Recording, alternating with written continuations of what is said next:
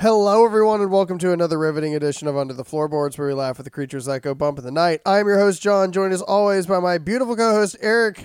How are you this week? Fabulous. Feeling a little psychotic this week. I was going to come on with, I live on the first floor of my mother's house.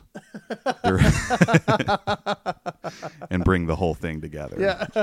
But they've already read the title, so they know what's coming. Yeah, welcome to it, guys. This week we did American Psycho. Super classic movie. I actually hadn't seen this until like much later on in my life. Yeah. Which is funny because this is a movie that we've watched that we were both alive for. Right. You know, and I feel like, yeah, and you were talking about it earlier when we were watching the movie, that like it felt like Patrick Bateman was just like this ultimate character for the Giga Chads of the world, and they were just like, I want to be like that douche when I grow up. Yeah, it was him and what's his face from Fight Club. Oh, Jared Leto? Brad Pitt's character from Fight Club. Oh, yeah. What's the dude's name? I can't remember his Tyler name. Durden? Tyler Durden. Yeah. That's it. They're the same character, right? Yeah, they're the same picture. Take. Yeah, right. Yeah, I agree, and I feel like this movie represented like a really weird niche for a while, where like it was either one of those things that like you were a toxic male for liking this movie, or you're a sadist for liking this movie, or you read too deeply into things that don't have that much depth, you know. And it's it's like the demographic that enjoys American Psycho from 2000, 2001, and like when they first saw it when it came out is always fascinating to me. Because they usually fall into one of those three categories. Yeah, and I let's go ahead and actually knock out the itinerary real quick, because we've got some pretty fucking heavy hitters in this movie. Okay. Mary Herron is the director for this one. She also co-wrote the movie along with Bret Easton Ellis and Guinevere Turner. Guinevere Turner incidentally played Elizabeth later on in the movie, which is kind of funny to me. Yeah, I like when writers and directors can get to play a part in the movie itself.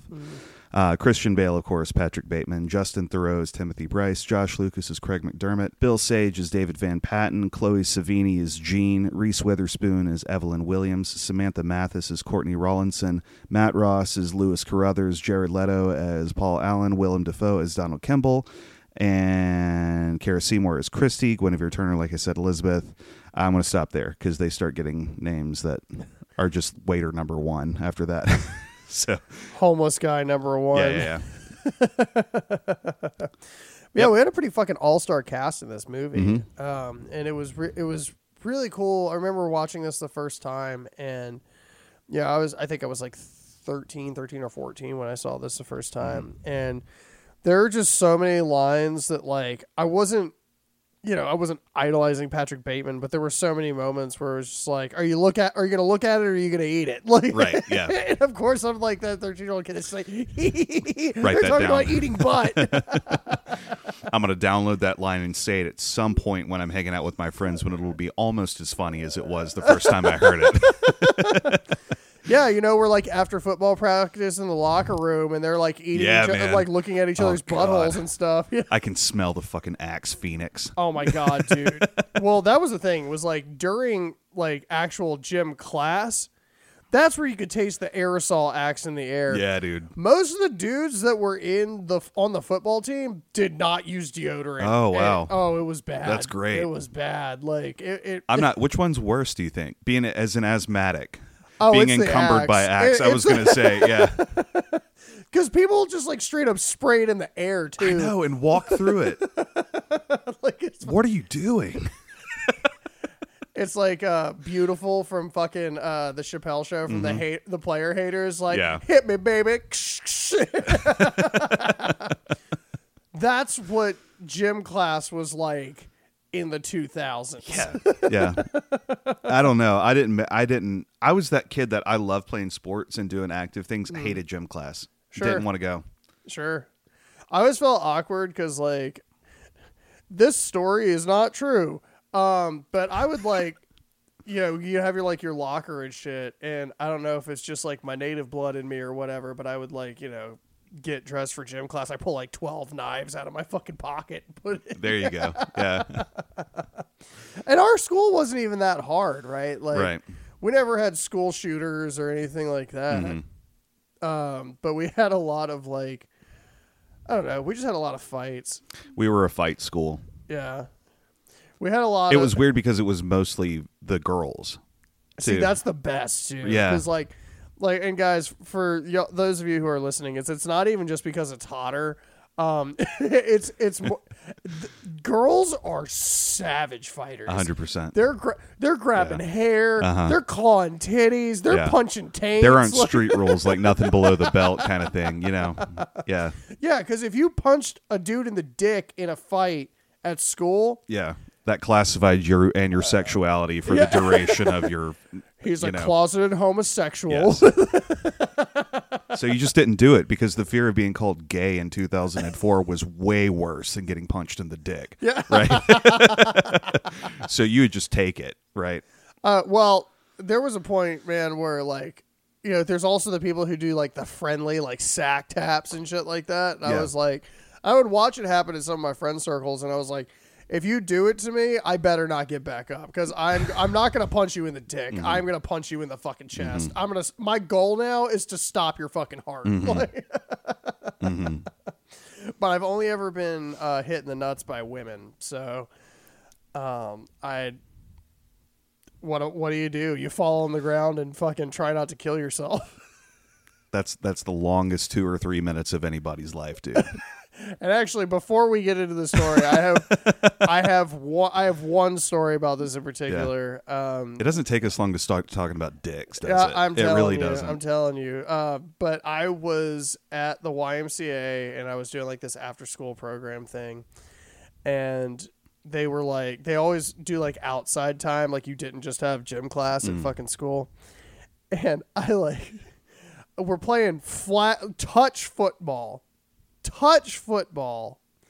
and there was this really skinny girl who was probably like a foot taller than me at the time, and I was pretty tall. I was already like 5'11". Yeah.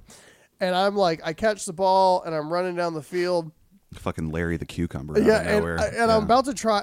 When you try and look cool, like for no reason, like you're just about to flaunt. She was the last person that I had to run past, and I get like maybe 2 or 3 feet in front of her with my momentum, and I go for the juke, and she like goes back into defensive stance and fucking kicks me in the balls so hard that I threw up. Like I was, I'm like throwing up while I'm falling. Right. Instantaneous. It's like Kick-Ass 2, the sick stick. Just you got fucking Gumbied, bro. You got Inspector Gadgeted. I'm on the ground like my penis. Yeah. Fucking Big Patty over here took you down. Her fucking reach was nuts. That girl could have been a WNBA player. That's good.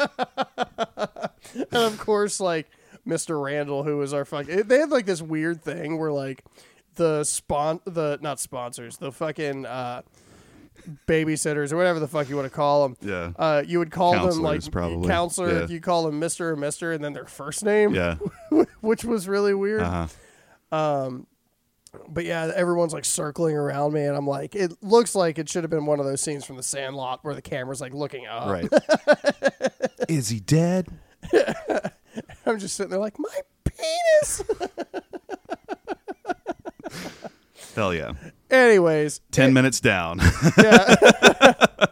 Into the next dick of the film, right. Mr. Christian Bale, so Patrick Bateman. We start off with this very Reservoir Dogs style intro, right? Mm-hmm. Like it's very like we're introducing characters that ultimately don't matter at all. We just know that one of them's an anti-Semite. Mark that. Mark the part about not knowing who these characters are. Yeah. This is going to help Eric prove his point about this movie at the very end of this discussion. Okay. But like, yeah. This is a chick's restaurant. I was like, what the fuck does that even mean? Caesar arugula salad.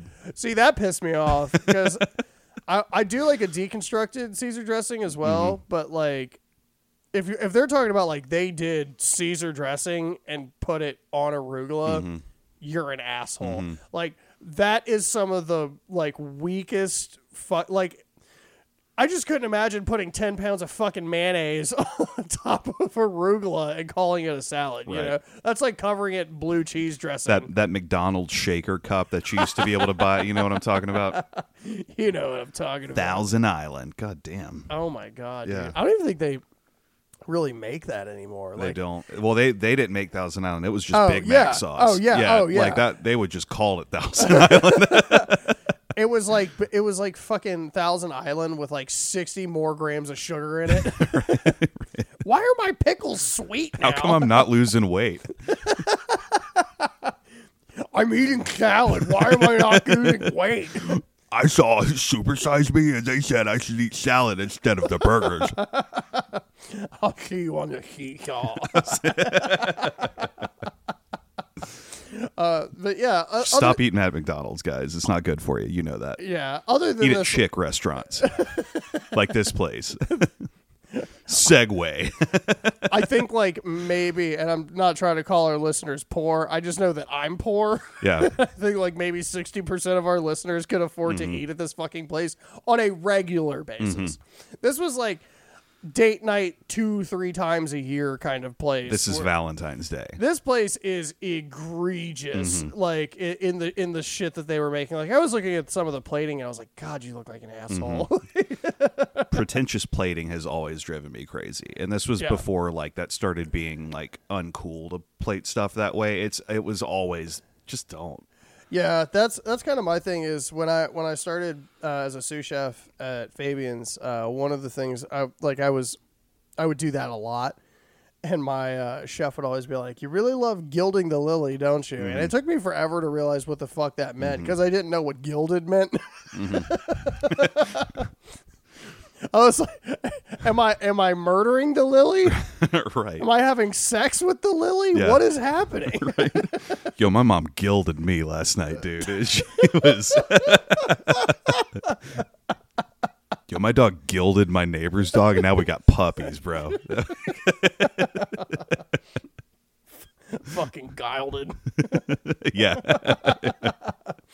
But anyways, we're finding out that everyone kind of just works on Wall Street, right? Yeah, everybody's sort of that investment banker, marketing, just business. You know what I mean? Like, you remember the thing that I always think about is when we would get, like, they would put us on those fast tracks in middle school, right? Like, it's 8th grade. At least this is how they do it in North Carolina. It's 8th grade, and you got to figure out what you want to be when you grow up, because your high school courses are going to be based off of your decision here, which means your college classes are probably going to be based off the decision that you make here, which is a great thing to put into the control of a 14-year-old. And trade school's not until after you graduate. They didn't even tell us about trade school. Yeah, they just assumed we were going to be doctors and lawyers. They knew they're in North Carolina. Right? I'm surprised y'all even have doctors down here. I haven't been to one in like 3 years, so I can't confirm because I can't afford to, because I put business down on my thing. My point being that the way that they describe and explain business to you in middle school is exactly the way that I'm imagining this sequence. Yeah. Right. Nobody has any idea what your actual job is or role is in this company. They forget your name. They know you by the suit that you wear and who you might be dating right now. You know what I mean? And that's the whole vibe. Everybody's got American Express Platinum cards. Everybody goes to the same barber, I thought it was funny that all of them paid with separate business cards. Yeah. You know what I mean? It was right. like, you would think like one person would just put it on the expense account instead of like everybody being like, well, I know I had $500 worth of food and you had $500 worth of food and you had $500 worth of scotch. Which at this restaurant was probably one scotch. But yeah, we get this sense of just, this is pure hedonism. This is pure the fucking lap of luxury, right? Everybody has a driver. They're all dating blonde people, Mark that. You're a dirty blonde, aren't you? And they go to this bar after dinner, and we see Patrick's first outburst, right? The bartender's like, yo, like, these tickets don't work, cards don't work, it's a cash-only bar. And he's like, you're a fucking bitch. I am going to stab you in the neck and fuck your corpse. And play around with your blood. And honestly, like, the shot is really cool because, like, you're watching and listening to him say this while the bartender is turned around. The bartender is still in view, but she's facing the wall, and above the wall is a mirror. So we see Christian Bale's performance.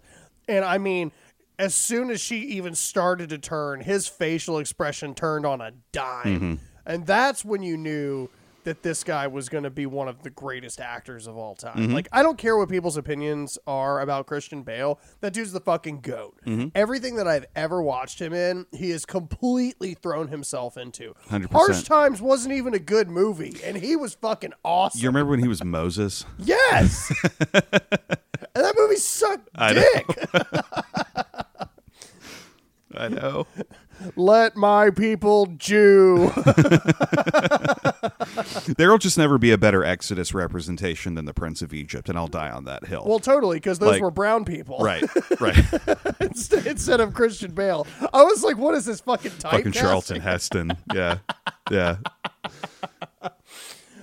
So, yeah, we're starting to get like this insight into his like psychosis, right? I live on the 70th floor of the Garden State building.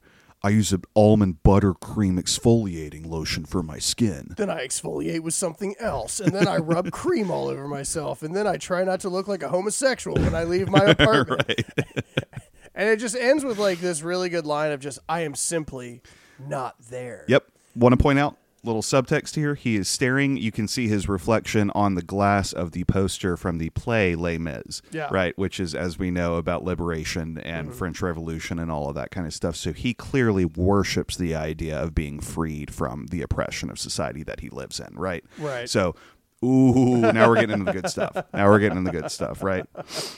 I love Les Mis. Cut to, I'm walking on sunshine. what people think I'm listening to and what I'm actually listening to.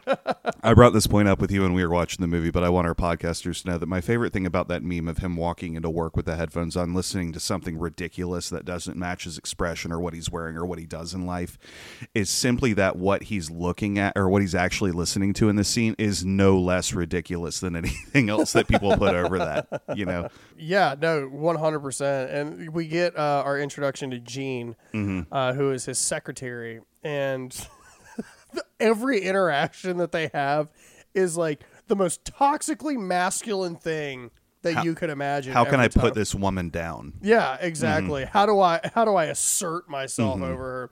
Which later in the movie, I do have like my own kind of qualms with how they kind of wrote.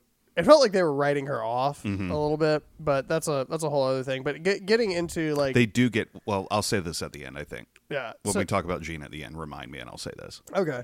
So we get into the office, and Gene comes in and is like, hey, so this person's calling. He's like, I'm not here. I need, he's doing like the quick banter of like, I need reservations here and this, that, and the other. Make it fucking happen. And he's like, by the way, Gene, don't ever wear that to the office again. And she was like a little bit like genial about it. She was just like, what, you don't like it? He's like, no, I hate it. And wear high heels next time. Chop, chop, bitch. Oh, Patrick. Oh, Mr. Bateman. Yeah, and I'm going to have sex with you later, maybe. And there's that line of, Gene, just say no. I will say, there's not a whole lot that I like about Patrick Bateman. One thing that people have got to get better at in life is just saying no. No excuses, no bullshit, just say no. That is such a powerful thing to be able to realize within yourself. That you can just say, no, I'm not going to that. Why? I said no. Yeah, because like Patrick Bateman was pretty much like, your heels would actually look better as earrings kind of shit. Well, right. During like almost every exchange that they had. And it's so sad because Gene just didn't deserve that. No, but there were plenty of them that did. Getting into cut to Evelyn. Oh my God. Played by the one and only Reese Witherspoon. And it's just so funny that like their dynamic literally could have been shown in just that shot. I know. Nobody had to say anything. They did. Because I'm trying to listen to the new Robert Palmer tape, but my supposed fiance Evelyn won't stop buzzing in my ear. What? And it was just so funny because like her character just like could not shut the fuck up. But what I was going to point out was just that picture reference of him with his headphones in, looking out the window, completely disengaged, and her just like, we're gonna get married. I'm like, no, you're not. 100%. And then, as it turns out, she is the daughter of the firm that he works for, Right? Which I guess is a business firm. I thought they were I thought he was a lawyer for the longest time. Maybe a business card manufacturer. Yeah. It's called Bone. Cillian Rail. Eggshell white. You fucking douche. Anyways, so they're on their way to meeting some, I guess, friends. Friends is like the most loose term that we'll use in this movie. Old girl even says, those two goth kids over there are my brother and his girlfriend or something like that. You know? The people from The Cure. Yeah. The industrial punks that are at the end of our table. Yeah. Yeah, and like only one of them had a line too, and it was completely like... That affects us. Man. Come on, man. Like, they look like they were the kind of people that would go to a festival like 3 or 4 days beforehand and hide drugs in the ground and dig them up when they got there. Like, the boyfriend looked like he ate heroin. Right. I'd say with a spoon, but I think that's like a given.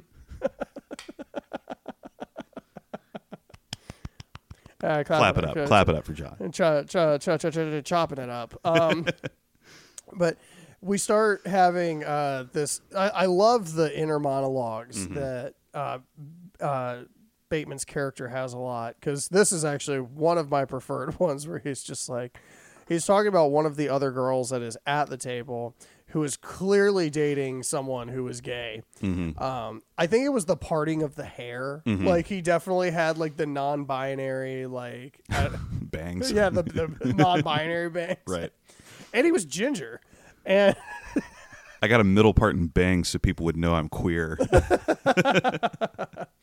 But as it turns out, he was talking about one of the other characters, and their names are just not important. Yeah, they're completely inconsequential. But he was like, that's actually the only interesting person that I know. And I wonder if she knows that I think that they're having an affair. I also wonder if she knows that I'm actively having an affair with this person's wife. Courtney. He was like, she was almost perfect. And I was like, what do you mean by that? You could have had Reese Witherspoon. Right. And he's like, she's got a raging drug addiction. For example, I think right now she's on Xanax. This is the girl that sticks Klonopin in her butt at noon and then fucking drinks white wine for the rest of the day.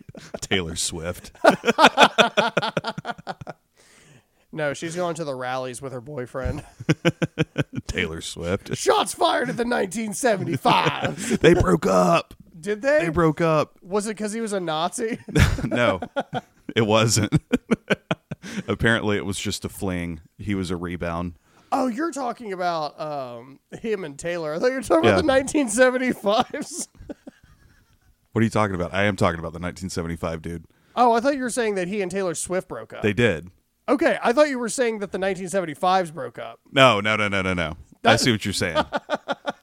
The 1975s. You're so cute. You don't listen to indie music at all. No, I don't. I really don't. As I've been told recently, I exclusively listen to sad white girl music, and I'll own that. Yeah. I'll own that. 100%. Yeah. We're like going to Mad Monster, and he's got like fucking borderline lo-fi on. I was listening to Phoebe Bridgers is what I was listening to. And people that know. But that's the kind of music I like. You can like it. And like math rock progressive metal shit is the other genre that I listen to. Yeah, totally. And that's pretty much it. Yeah, and you can totally like those things. But we're going to a fucking party. Sometimes I think I'm a killer. And here I am wanting to put my fucking face against the fucking pavement while you're driving. Anyways, so we're getting through like this awkward date, and like I will say these scenes jump around really quickly, which is actually quite nice because like it helps with the pace a lot. But we get to there's this phone call that's happening in Bateman's apartment, and he's calling God, what is the bitch's name? Courtney. Mm-hmm. And she's like, taking some Quaaludes at noon and fucking drinking white wine in her bed. And he's just like, well, I know that you don't do anything because all you do is fuck me and this, that, and the other. Yeah. And the whole time, all you hear in the background is, Right. He's watching a tape called Inside Lydia's Ass. I was like, the 90s never died. Right. Yeah, dude. Parts 1 through 12. Lydia's only not in 7. It's just a POV. It's just inside. It's quite literally. It's like Magic School Bus. You know what I mean? It's a fucking picture from Anaconda. Yeah, where dude. John Voight's going up. The people that like that meme are real ones. I don't care. I realize that my sense of humor is equivalent to my taste in music, and it's for nobody but me. But that was funny. You just didn't get it. Yeah, totally. And then we cut to Dorsey is nice. Dorsey is nice. Yeah.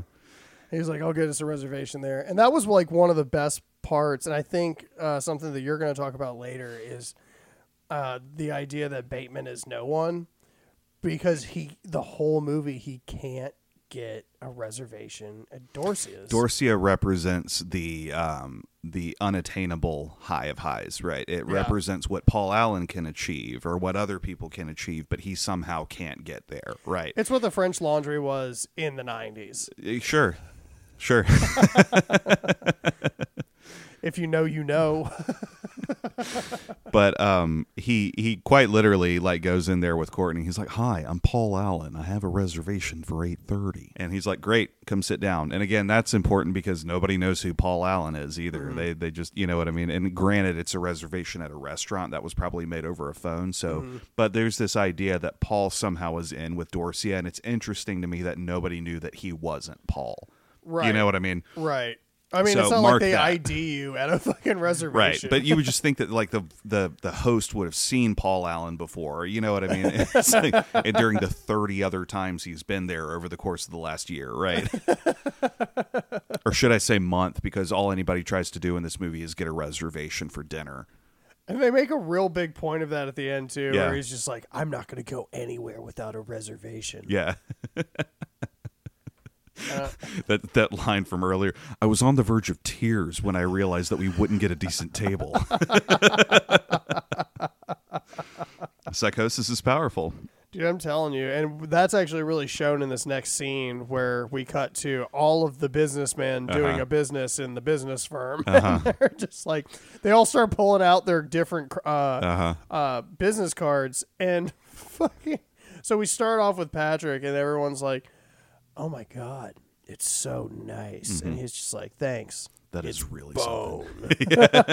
He's like talking about the complexion of white that is on the card.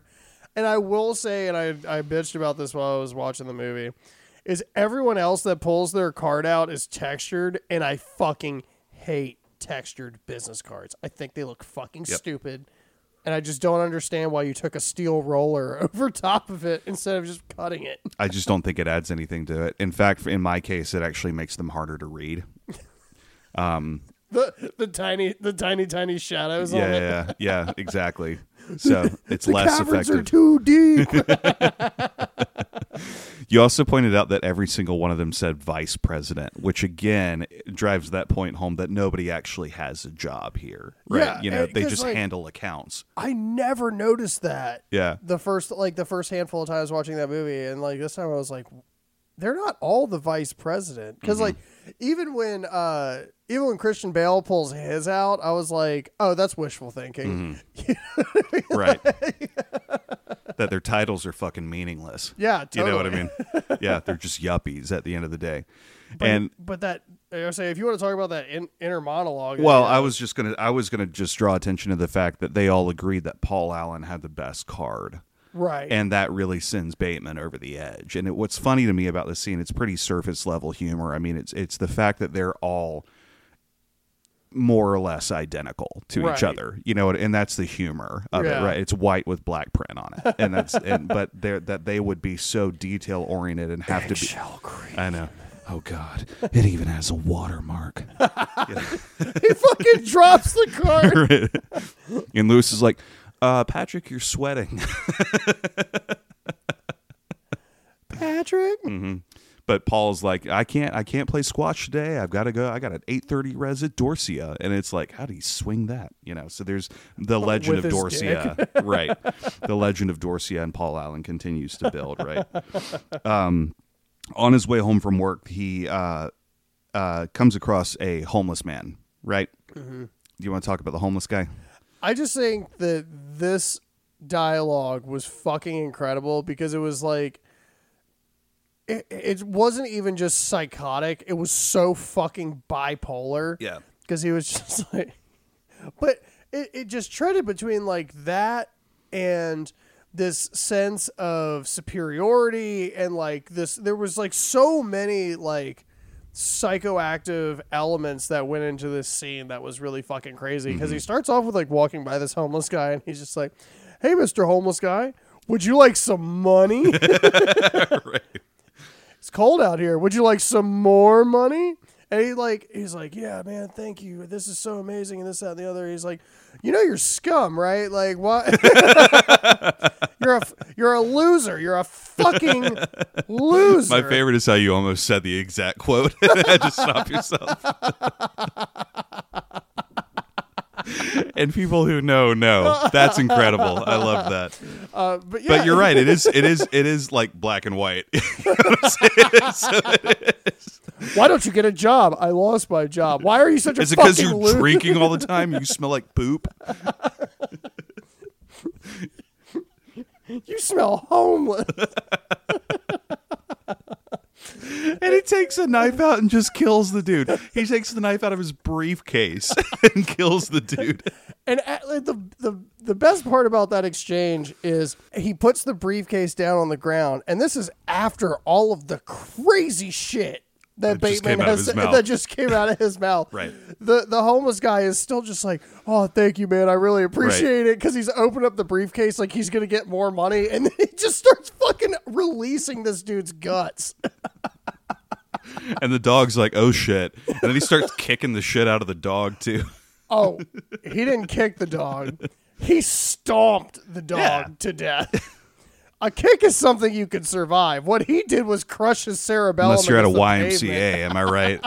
And fucking Big Patty's got the beat on you at the cornerback position. And I'm pretty sure I popped a testicle. Yeah. Now he only has 2 balls. Well, technically 3. I think it's split. Speaking of split, we're going to go ahead and say this is for kill number 1.5. Kill number 1.5. Yeah. Yes, because the dog was so brutal that it did count for not technically human, but technically a kill. Yeah. It was still more of a kill than we got from The Conjuring. Yes. right. Yo, we got a dog and the black guy. Oh, God, the black guy dies first in American Psycho. Yeah, it was 2000. Jesus Christ. House on Haunted Hill hadn't even been remade yet. Oh, this is so frustrating. Taye Diggs was the savior that the community deserved. It is amazing how often that happens. Like, totally. I know that's a joke, but it's amazing how often that happens. Yeah, totally. God damn. And actually, I'll do a quick split real quick for our indie spotlight for a second, actually. On that note, if you guys have not checked it out yet, make sure you're checking it out on Instagram, The Blackening. Mm-hmm. It is a slasher mystery murder. It's like it's very Saw-esque, it seems like to me. And I have not had a chance to watch it yet because it is not available on streaming, but make sure you're following them on Instagram to find out how you can watch this and when you can watch this. And they're actually doing an HBCU tour right now. And what's incredible about that movie is what hooked me was just the hook line, which was, you can't kill all of us first. Right. And I am so fucking ready to watch that. No, I'm excited for this one too, because it gives me like sort of like Jordan Peele vibes, right? You know what I mean? Mm-hmm. Where it's like there's like an element of comedy that's embedded in this, in the tongue-in-cheek nature of it. So I think it's going to be a really good one. Yeah, I think this is going to be really fun. I'm really excited. So guys, make sure you're checking that out. Let me make sure that Jordan Peele didn't work on this movie before I just say that. He did not. Okay. He only likes 1 word to 2 word. I know the. Okay, we're good. I have a document in my phone that just says Robert. And I don't know what that means. Delete it and just put the blackening. Right. But again, guys, make sure you're checking that out and keeping up to date on all of our indie spotlights that are coming out this year. Back to our regularly scheduled programming. Spa day. Your skin is so soft, Mr. Bateman. So tight and clean. I always hate when people say that their skin's tight. Yeah. Yeah, tight. It's like a weird word for fat, dude. Like, yeah, that's not an antonym. Yeah. Your skin's looking a little tight there, buddy. Right. Because it's like Mrs. Doubtfire when he does the facelift with the strings on the eyebrows and everything. Wow. I'm ready for my close-up, Mr. Because a buddy of mine was talking to me about it the other day because he's been having some dietary issues. And he's looking a little tight. Not even that. It's more so like he's getting older. Yeah. So like bloating is just kind of like a thing. It's a factor now. And he was talking about how like, you know how like when you have pants that just don't quite fit after you eat something, imagine that with your skin. And I was like, oh God, forever in my prayers, my guy. But yeah, I don't think that Bateman's skin is tight. I think it is taut. That just feels like past tense of tight, though. Like I know it's not though. I know. It's just what it feels like. That feels like the same word. T's on other ends of the word are going to give me the vibe. You know what I mean? Are going to give me that vibe. Tit, for example. Yeah. Uh-huh.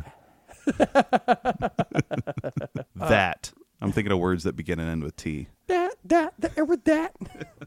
But anyways, yeah, we have like this really weird like fawning over him, right? Yeah, kind of petting. Yeah. Kind of petting of Bateman. But we get into the Christmas party. And first of all, if you're a person that says Xmas, unsubscribe to us. That is the... It takes the same amount of time to say Xmas as it does Christmas. Those are both 2-syllable words. One of them is a word. Right. You took more time to hyphenate it. Or you were too lazy and you just put Xmas. Xmas. In case you were wondering if I was making fun of you people, I fucking am. So. Yeah, right. And Motley Crue, because that was Nikki Sixx's original idea for the band name was Xmas. Are you serious? Yeah. Oh my God. That's what the movie says anyway. I don't know if that's true or not, but I'm going to pretend like it is. I think I was too high for that part of the movie. Cool. I was it's like, a play on Christmas. We can use Christ imagery and shit. Instead of snow, it's going to be cocaine and heroin. We're in L.A., dude. In 1980. What else is there to do? Heather Locklear. And they do. Ooh. And they do. Ooh. Tommy Lee fucked up. That's okay. Richie Sambora got to pick up those pieces. Just can't live with myself knowing that there's a human being on this planet that chose Pamela Anderson over Heather Locklear. Yes. Just saying. And what I... Not trying to put a woman down. I'm just saying. Heather Locklear is a national treasure. And always has been. 100% goated. She's dead, isn't she? I have no idea. I feel like she is. I don't actually care. I'm just making content. It's so hard to... This is why this is a free episode. Yeah, I do want to, before we dive too deep in the Christmas party, I want to talk about the line that he says at the spa where he can feel the mask of his sanity slipping off. So he's officially acknowledging that he is off the deep end at this point, and that this is just going to keep happening. Right. Yeah, because he has already referenced the fact that his bloodlust has gone from night to day. Yeah, which is cool. Yeah, which was really cool because like it took me a minute to think about it when I heard it, because what he was saying was not that it had flipped like drastically. What he's saying is like he would always fulfill these urges, but it's starting to slip into his day. Like it's just like now. Oh, interesting. Now I just have to kill people all the time. I got a different take from that. I thought it was like it was dormant and asleep, and now it's very much awake. See, yeah, and maybe that is the case. Yeah, for me, that's cool. For me, it was one of those things where it's like, okay, this is starting to bleed into My everything. routine. Yeah, like I don't have time for my almond shea butter exfoliate anymore. No, we always have time for the almond shea whatever butter. Exactly. Guys, we use 3-in-1. Right.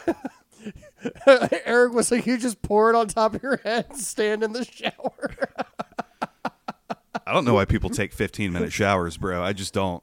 Like, Well, I'll stand in the shower for 15 minutes if I'm trying to just have hot water on my body for 15 minutes, Totally. but I don't understand why it takes that long to clean your body. Well, I'm really trying to get in there. I'm taking a Brillo pad to my anus. I'm picturing like those. You remember those cut scenes from SpongeBob where they would like switch to like real shit, and he was like a literal sponge. I'm picturing like him screaming as you're like getting. Oh no! Do do do do. Gotta wipe my ass. I gotta wipe my ass. Also, people that don't spread their cheeks in the shower and let the water run down are weird. Free bidet. You don't even have to buy one. You just get in the shower after you poop. Well, do you poop once a day? No, I don't. So you shower 4 times a day? I don't poop 4 times a day. I did the other day when I had spicy soup and White Claw for my diet for 48 straight hours. Yeah, that was a weird day for the old gut. the old system. Yeah. The kombucha gets down there like, I don't even know what to do. Right. Probiotics ain't helping this fool. What's funny is when I got home, I totally ate like a whole bag of Flamin' Hot Cheetos too, and just continued to invest in this pain that I was experiencing. You put it in the blender with some White Claw. Right. Had some spicy White Claw. At the Christmas party, Paul Allen recognizes Bateman, but not as Bateman. Now he's going by Halberstram, which was one of the dudes that, is like in the circle of vice presidents that, that I'm work here in to this, do a business. that work in this business company that sells business. And they decide to have dinner. They decide to like split, or I can get us a res. No, Paul, I'll take care of that. And they go to like this like steakhouse. It looks like it's a Pancho Villa. Cool. Yeah. You're talking about where it's Paul and yeah, it's pretty much a Pancho Villa. Yeah. Or Mi Pueblo if you're in the South. And so we've got what Bateman makes his drink order, and it's like a beer and a scotch or something like that, right? And then I know that Jared Leto or Paul Allen asked for a double absolute martini, and I was like, well, I bet Jared Leto drinks martinis. I bet he drinks Absolute. Yeah. Which, if you drink Absolute, guys, first of all vodka's the same until you hit like Aristocrat. Right. If you want to pay more for Tito's, that's fine. Tanqueray Sterling does the same fucking thing. Like, I've taken a shot of vodka before, and someone was like, so how was it? I was like, what are you talking about? Right. And they were like, the shot, like, how was the vodka? I had gotten like, they were talking like they paid like $13 a shot for this fucking vodka that they had handed me. And I was like, what the fuck is wrong with you? I didn't ask for that. I'd have taken Tito's. I'd have taken Taka. Right. You know what Taka is? Taka is a $9 1.75 liter. Nice. Cool. Cool. It tastes the same as Tito's. Because it's clear. It just tastes clear. This water is spicy. Like it's if you're making fucking like Kool-Aid and don't put the powder in. That's what it tastes like. If you're making jungle juice and you don't put the fucking Kool-Aid in. So yeah, bro, fuck that. $13 shot of vodka. Yeah, dude. So obviously we have Paul Allen is getting shitty at this point. Like, just his mannerisms, he's like swiveling his Corona bottle like an asshole. Who's that dork Patrick Bateman? His girlfriend's so hot. She's got a great ass, and he makes that meme face, that ooh. I'd have sex with his mom. Is that Ivana Trump? No. Also, the amount Trump comes up in this movie is fucking goated. Is that Trump's car? This was back when he was like a celebrity and he was like cool, I guess, or whatever. You know what I mean? It's hip to be square. Right. Everybody wants to party with Donald. I will say the only thing that I thought was really funny about this scene specifically was when they first got there and the guy was like, you know, taking their orders or whatever. And he's like holding a chalkboard that has their specials on it. And he looks at him and goes, "Are you sure you don't want to hear the specials?" He was like, "Not if you want to keep your spleen." And I was like, you don't need a spleen to live. Yeah, right. Joke's on you. I'm not threatened anymore. I'm alive. This ice bath is nice. Aside from the fact that my dick's inside me. I'm not connecting those two dots. I'm sorry. Because he's covered in ice. Okay. How does dick get inside him? It's a shrinkage joke, dude. Oh, okay. Got it. Don't get me wrong. Your dick doesn't actually invert into your body. I was going to say, I guess I just don't experience that. Let's put it that way. You know what I'm... Yes. Dicks. So we get back to the apartment, and that's part of like the trope too, is everyone's always like, "Oh my God, Daddy, your apartment's so nice." Right. And he's just like, "It's okay." Mm-hmm.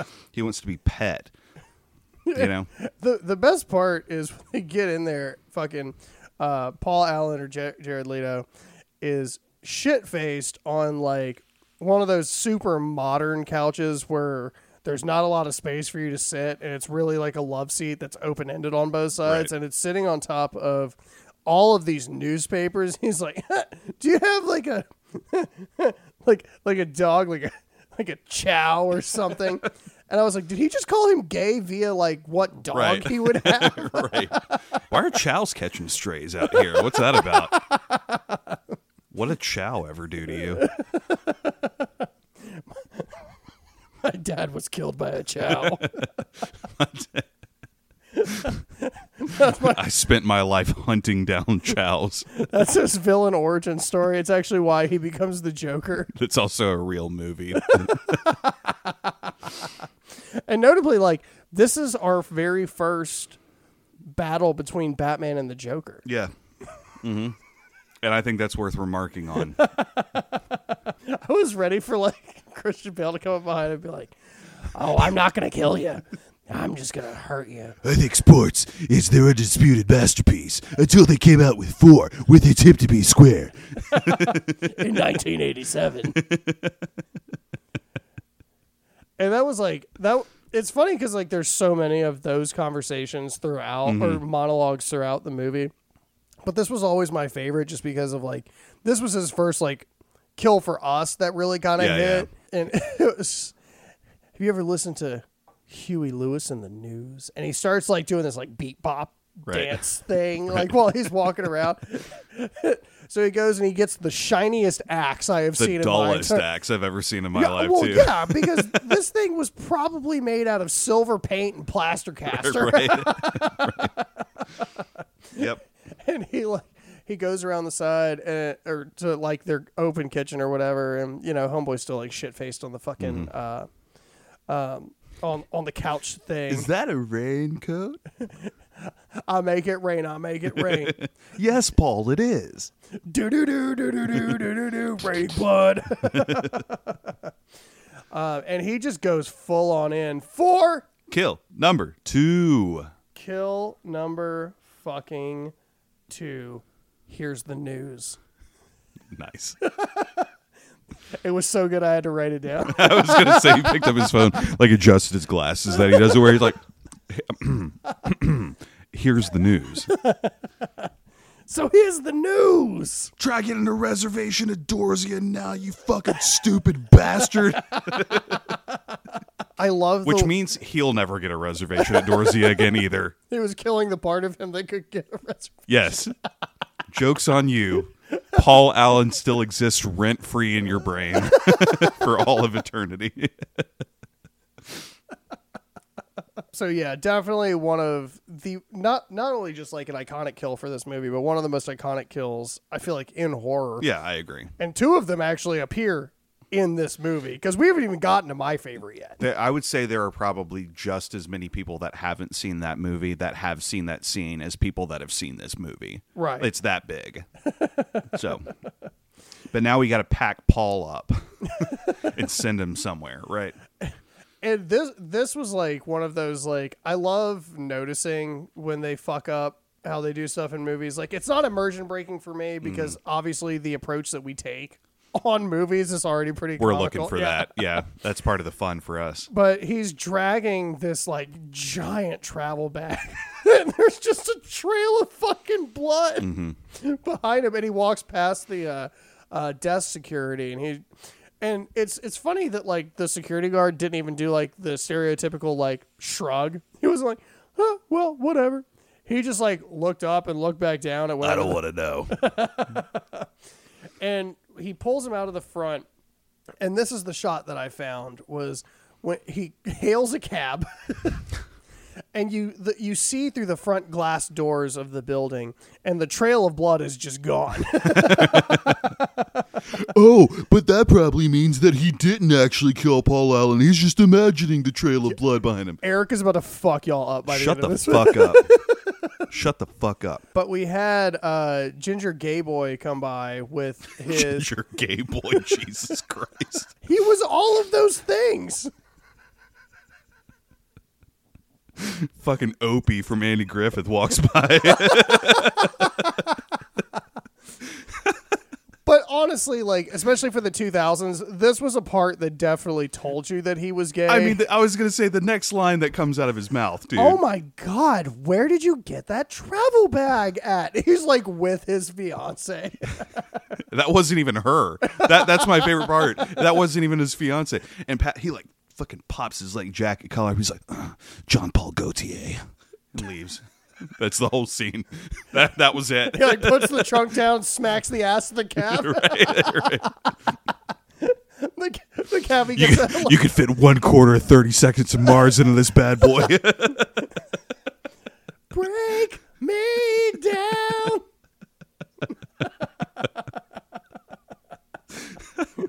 Perfect. What do you want me to do with the body? Bury me! Bury me! When did that happen? Yesterday. What's the point of this movie? It's a beautiful life. So we cut to our next scene, and like I was just Fuck, like, dude.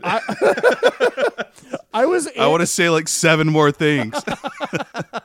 Go ahead. We get to the next scene, and it's another like one of those classics. Like I could not stop fucking laughing during this scene, and Eric could attest to this. There was just something about the way they shot it that hit me, and it was the camera, the way it would pan around.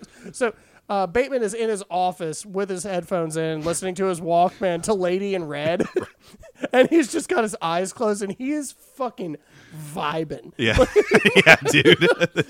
My boy is fucking feeling himself.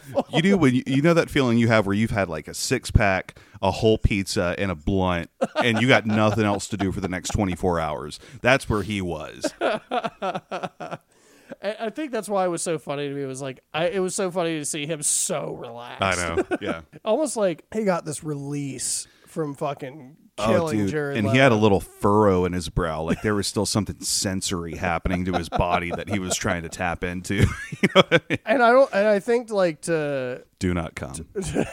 Do not come. I'm gonna come. But Jean actually comes in and disturbs everything, and as she does, and she goes, "So, Detective Defoe is here to see you." Kimball.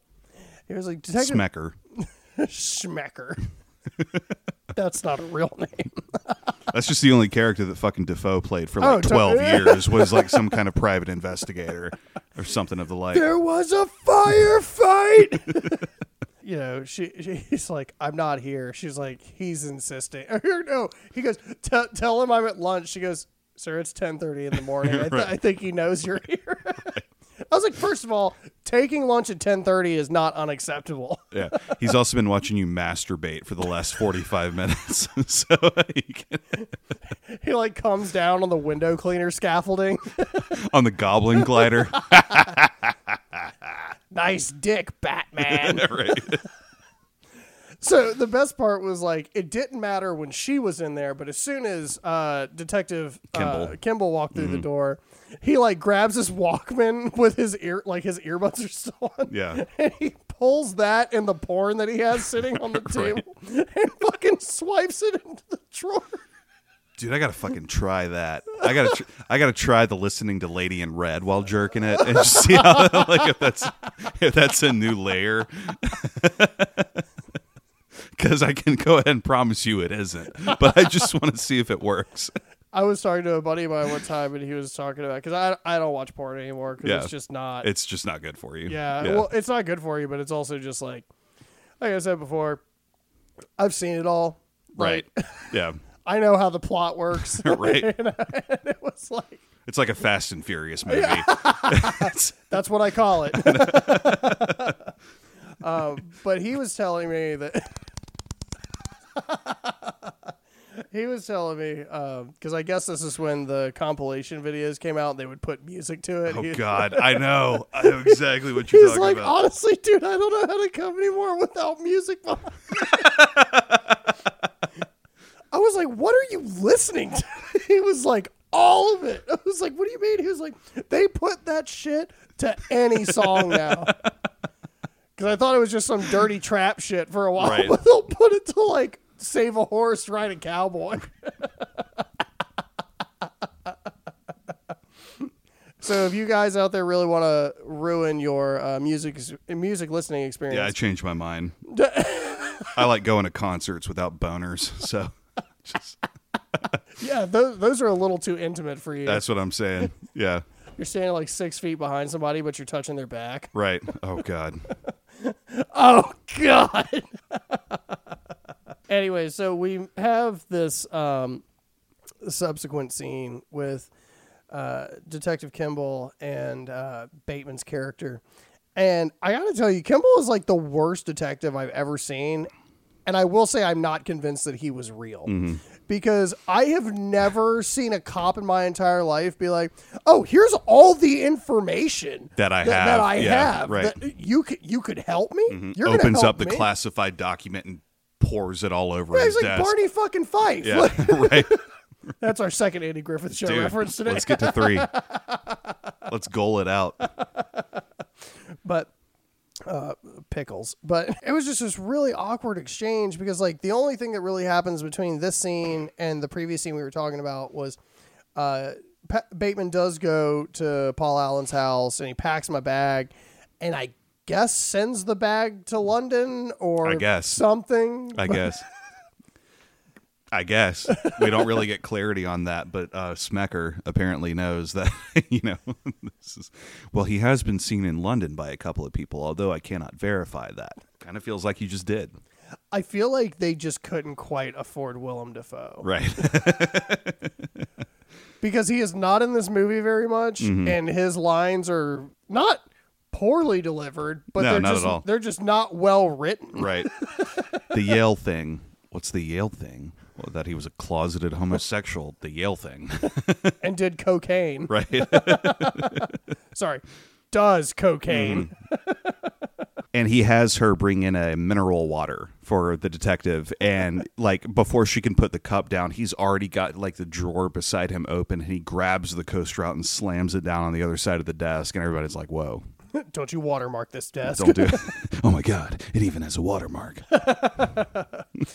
And the best part was he goes, do you want a lime? Because I'll get you a lime. Gene, get a lime. He's like, I didn't even really want the mineral water. Right. I know. And he didn't do anything with it. He like really didn't touch it. He reminds me of the Yankees manager in Seinfeld. What you eating over there? Calzone? Pass that over here. I'm hungry. Skip lunch. All right, so what were we talking about? Never mind. Can't handle it. Now I'm thinking about calzones. I got it on my mind. I got to get one. Give me a damn sandwich, Dave. Relatively inconsequential scene to the plot, aside from just establishing that now there's this fear of being caught. Right. And that's all that it The is. heat is on. Right. And the only thing that this will really establish as well is like each time that you see this meet up, because it happens I think 3 times in the movie, is each time you'll see Christian Bale, he's sweating a little bit more, he's slipping up on his details a little bit more, and seeing like that kind of degradation into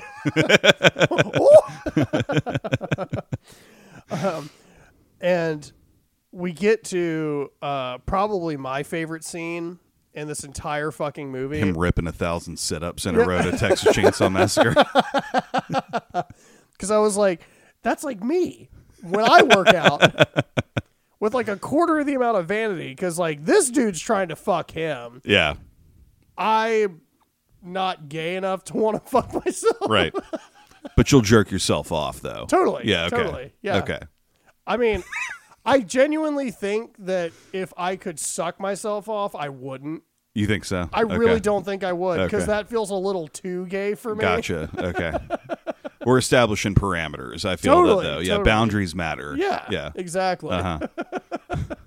I'm sitting there down there like, Does it make you oh, fucking like feel good to know that like confidently you could jerk another guy off with the technique, though? Like you've got it down, and that's like, is that like a moral victory for you? That salami grip. Like if I had to, I could. I think I would just die. Yeah. Nice. What if you had to jerk me off to save my life? Dude, I'm really sorry. You're about to have the worst experience of your life. Dying.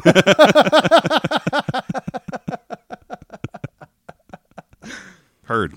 I think I would rather I'll make chew sure to glass. like not get us in a situation where that would be a necessary entanglement. Puts a gun to his head. Jerk him off.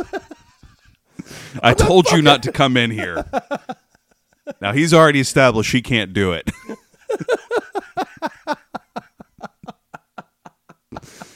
Take your fucking gun and leave.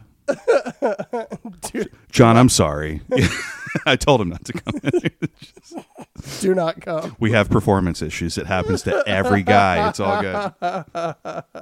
Anyway, speaking of performance issues, Yeah.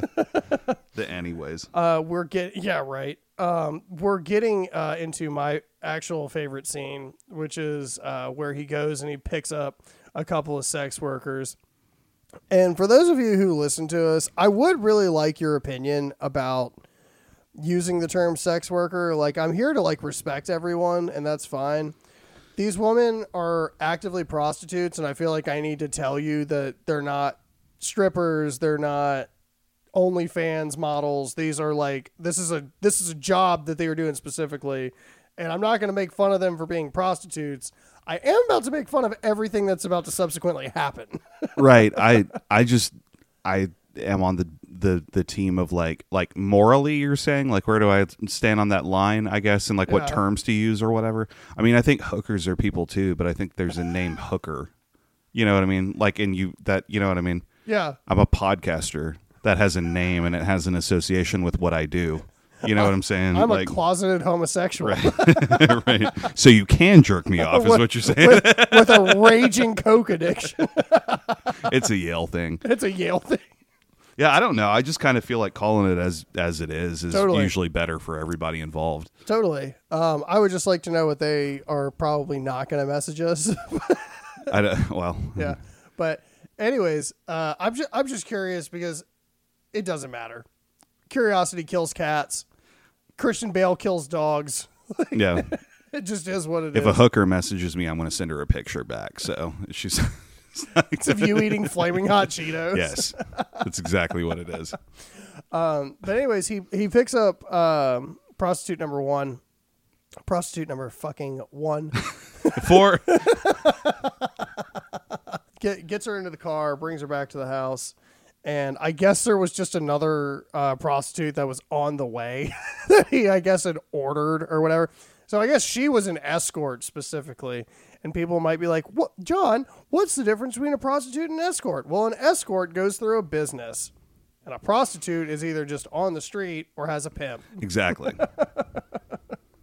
This is why So that's where the titles line matter. is. Yeah. Okay. So anyways, we start to have like this. What was the song? It was Invisible Touch. That was the one that wasn't what he was playing. Oh, okay. But it was. The one that he was talking about. Yeah. What was he playing? Oh, I don't- Studio. Yeah. He was playing Studio by Phil Collins. Your favorite. The funniest part was like he's talking about Invisible Touch by Genesis, but playing Studio by just Phil Collins. And he's setting up the camera in what I would assume would normally be like a porn studio because there's like mirrors on the wall and shit. He's like talking Porn to studios are rooms too. rooms to fill. That's right. Speaking of, Come in. we were I'm gonna come. So we have, I think her name was actually Christy, was the one that we'll see a second time later That's in the this name movie. that he assigns her, which is great. Yeah, exactly. Yeah. I think the other one's like Tori or something. Hang on. I did write it down. Sabrina. Sabrina. That's a familiar name. Christy and Sabrina. He also notably calls himself Paul Allen. Yeah. He wants to make sure that he's got Paul Allen is everywhere right now. Right.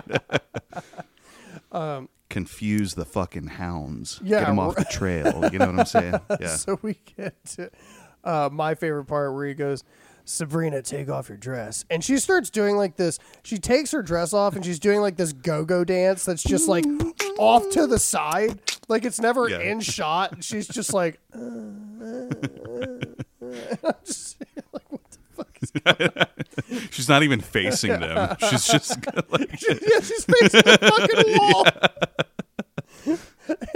He looks at, ready? he looks at Chrissy. He's like, "All right, bend over so she can eat your ass."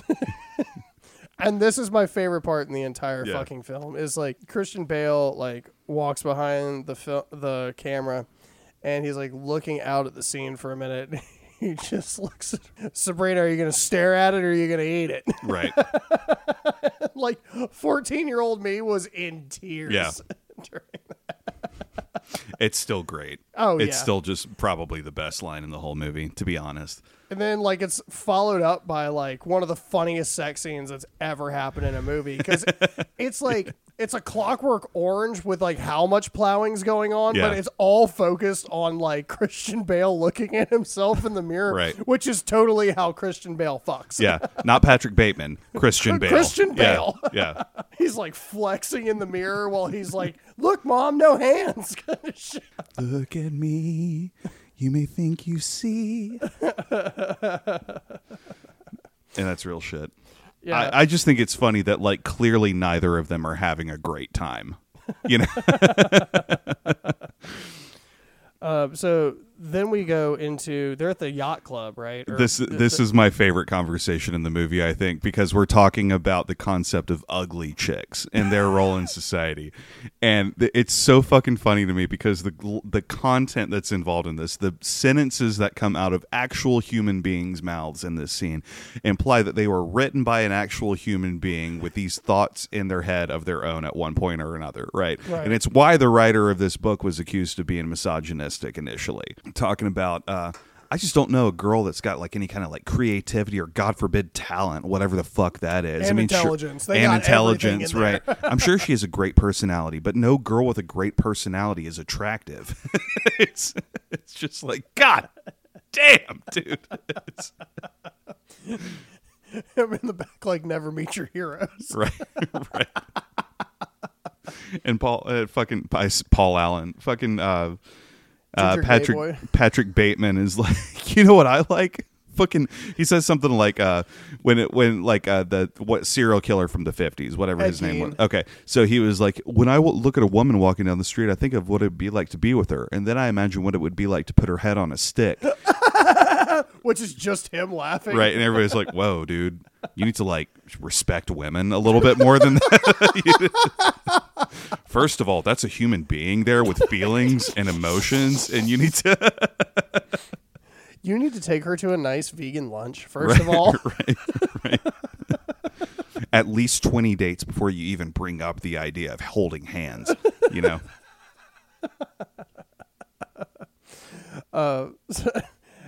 We have the reappearance of the ginger gay Lewis. boy. Yeah. Lewis. Ginger gay boy's fine if you want to just keep going that direction. That's amazing. Yeah. Well, it's so clear through the whole movie. I know. The only thing, and this is honestly just writers back then too, was like, how do we make it so people know that he's gay? Okay, we're going to have him ask about every article of clothing and have him touch Patrick at some point. Right. And the thing is everybody knows exactly what that means. How do we make this character look gay? Everybody knows what that looks like. Right. It's just, for some reason, it's hard to talk about. So What was it that he came in and said that sent Bateman off? he came in kilter? with a business card that was in a gold business card case with gold lettering on it. And Patrick had a fucking meltdown. Patrick, the other dude, was sitting across from him and was like, all right, where are we going to get a reservation to? Is that all you can contribute to this fucking friendship? Where are we getting dinner? And, calm down, buddy. Don't you ever touch me again or you'll pull back a stub. I love gold. Right. Goes into the gold bathroom where Lewis is taking a leak. Puts his like spotless gloves on and is going to strangle him. And Lewis turns around with his dick presumably still out, pulls his glove back and kisses him gently on the wrist and is like, do you have any idea how long I've been dreaming of this? Yes, Lewis, I do. I want you to, ever since you wore that little striped bow tie to that party. Again, that's how we knew that he was Right. gay. He was talking about more shit than he was. Right. School of Rock. Look at that bow tie. Gay kid. You know what I mean? The 2000s were a vibe. You see what I'm saying? Yeah. Anyhow, but yeah, he my favorite part of this scene was how he's like washing his gloves off. Gotta rinse the gay away. You know, OJ actually could have taken a point from that. Right. Right. These are not my gloves. Fits perfectly. The only thing that I wrote for this scene was gay. Because my favorite part is like, he is just so troubled and he's about to stumble out of the bathroom. Right. And Lewis is like, wait, where are you going? I have to return some videotapes. Right. I would say I'm going to start saying that, but that's not a thing anymore. Nobody would know what I was talking about. Yeah. I'm going to return some MP3s. I'm going to get a refund on Steam. That's the one. So he like stumbles out and like, you know, he doesn't even like stumble into people. He just walks through them like the Right. dude who's carrying the tray. Right. Everyone's like, where are you going? He's like, like he has like this autistic breakdown and just keeps fucking walking. 100%. He turns around and Lewis is like up in the balcony. He goes, hey, call me. Right. Right. And everybody saw that, which is awesome. Everyone's like, ew, dude. Right. No wonder you don't respect women. Nailed it. But anyway, Jesus. Yeah. the next scene is actually like, I think they could have cut this out of the movie. Kimball's second visit. Kimball's second visit, or is that after the rave? Is it before or after the rave? I've got the rave after that. Okay, so yeah, it's just another thing where they meet up for lunch, and he's just like, or no, it's not lunch. They're in the office, and he's just like, all these things are weird, and he's just like, oh my God, you're so right. Right. Like this, I have this Huey Lewis CD that was precisely the one that you played the night that you murdered Paul Allen. Have you ever heard it before? Great stuff. I really think they've come into their own with this record. You know, like, Great taste, Spider-Man. exactly. But yeah, now he knows kind of thing, right? Is kind of the idea. And then there's this, again, it's kind of inconsequential, but it establishes basically what's going on with Courtney, because he goes over to Courtney's house and fucks Courtney again. And he's getting himself dressed up, and she's talking about, you know, all she's ever wanted was to have children, but she's realized that she's too much of a drug addict to do it at this point. Oh, that baby would die. So she has this little, like, basically, I'm going to, you know, unalive myself here kind of conversation where she's like, if I don't see you by Easter, have a good one. And he's like, you too. just leaves. I'm alive. I'm alive. So that's Courtney, and that's kind of where that ends. But now we are at the club. Now we're at the rave. And like, guys, if you watch this movie, just watch the people that are dancing. Yeah, pay attention to the dudes on the table. Yeah, it's fucking hilarious. Yeah. They look like John Cena when he's like listening to the shit in his earbuds. He's just like, You know how the fucking groundhog dances at the end of Caddyshack? That fucking groundhog puppet. That's kind of what they were doing. that shit was so good. Yeah. So we have this really funny scene though in the bathroom when they're like doing coke. Mm-hmm. There's a guy in the stall next to him. He's like, "Will you shut the fuck up? I'm trying to do coke over here." And they're over here like, "Fuck you, we're doing coke over here." And the dude was like, "Dude, they cut our shit with Splenda." He's like, I want to be able to snort this shit, not sprinkle it over my oatmeal. fucking Bateman was so goated in the scene. He's like, "But I bet if we do all of it." Right. We should be fine. Just keep doing the coke. And he's like, "Oh, sorry, I'm a little jumpy. Steroids." Yeah, it's the steroids. I was just waiting for like simple syrup to start coming out of their nose. Yeah, dude. Ew, dude. Oh, no, dude. So they pick up some girls at the rave, and he kills the blonde one, I guess, because that's kind of why I think they should have just cut this scene out. Right. Was like, if you're not going to give us the kill, Yeah. what the fuck was even the I point? know. Because you wanted to drop the F-bomb one more time. I know. Yeah. Yeah, and that's kind of there's the joke about mergers and something, but what Patrick is saying is murders and executions, Yeah. and it's like that's like See, none of it's actually real. He perceives himself saying things that aren't actually happening in reality. So that's the whole point, right? But yeah, we do get kill number God, 3 we've off watched so screen. much fucking psychological. 4, kill number fucking 3. Kill number fucking 3. Fucking 3. In your head. That's Gene? actually pretty good for later. Gene, would you like to accompany me to dinner this evening? Hell yeah, brother. Where would you like to go? As soon as he said, I was like, oh, Dorsey. She wants to go to Dorsia. Dorsia is fine. Hey, can I get a, let's say, 9 o'clock res for table for 2? Sir, we don't have a... Great. We'll see you then. Let me just hang up my cellular phone and put my antenna down. Right. And Gene's like, you didn't even give a name. He's like, oh, they know me. Which, again, goes back to my original point about they would have known who Paul Allen was. Because everybody who's anybody knows who Paul Allen is. He's a fucking legend. Right.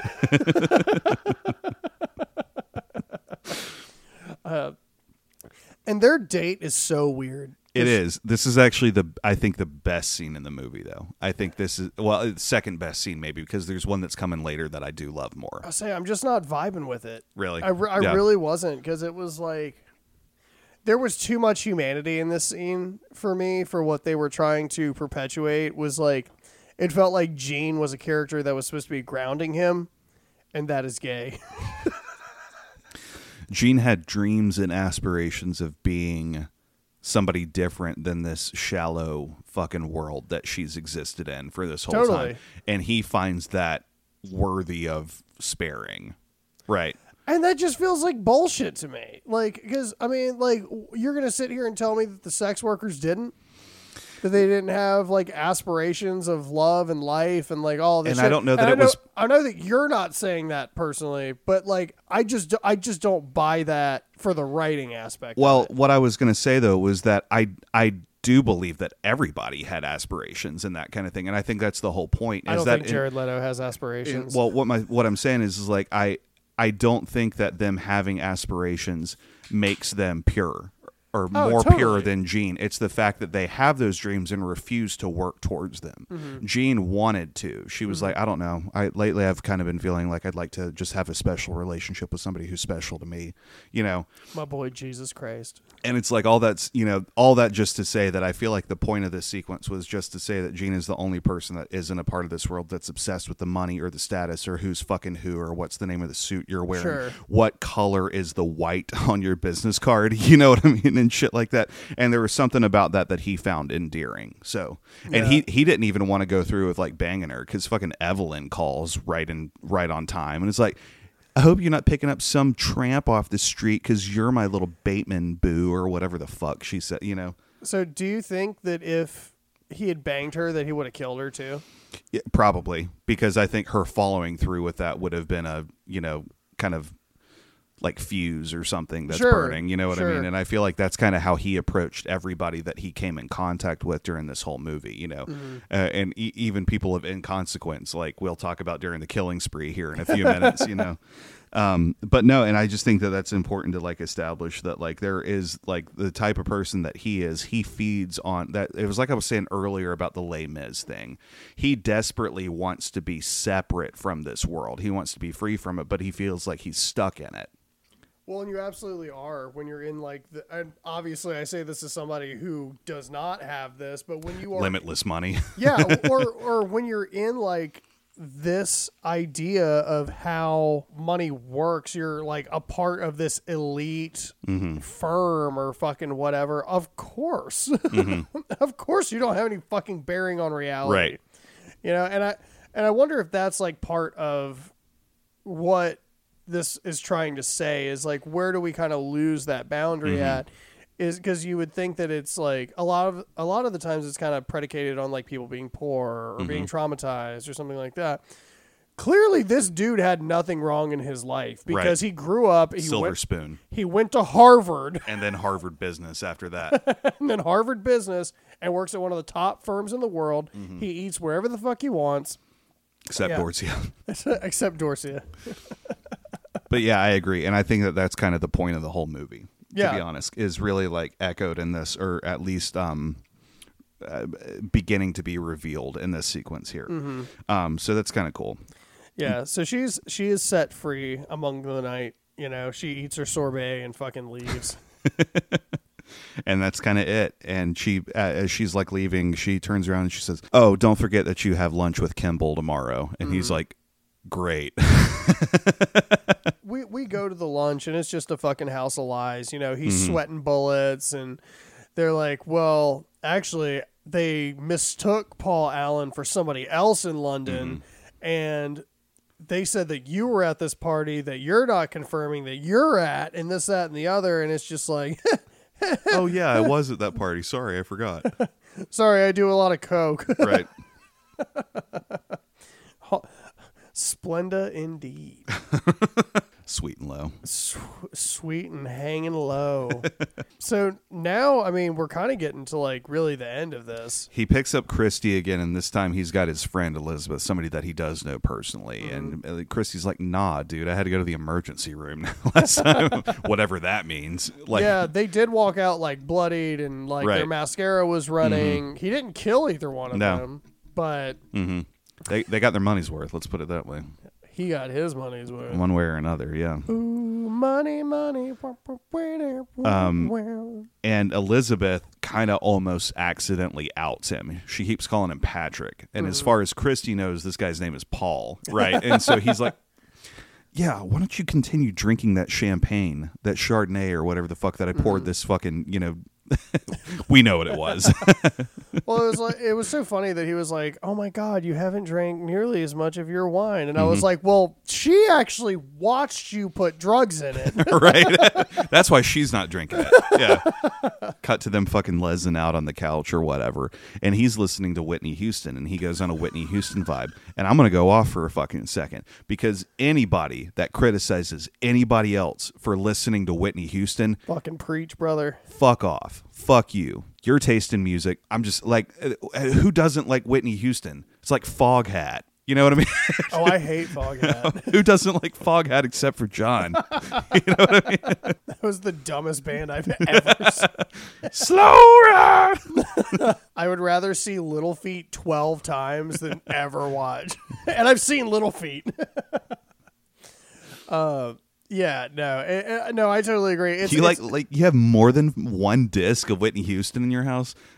They played on the. It's funny because like they kind of play on the gay thing a lot in this movie. I know. I think that's why I keep saying it because it's like it's a reoccurring theme, especially in this series where like you could almost hear her and the remnants of the '90s. Yeah. Where it's just like Those you listen to attitudes. Whitney Houston and you're a male, Right. you're gay, Right, because being homosexual was the antithesis of being masculine. Right. Somehow, right? You know what I mean? And it's like, I just, it's funny going back and looking at stuff. Yeah. Through the lens of like a rational, Totally. open-minded person. You know what I'm saying? Yeah. What do you mean you like Whitney Houston? I date men, and I have sex with men. I got news for you. That means you're straight. Okay.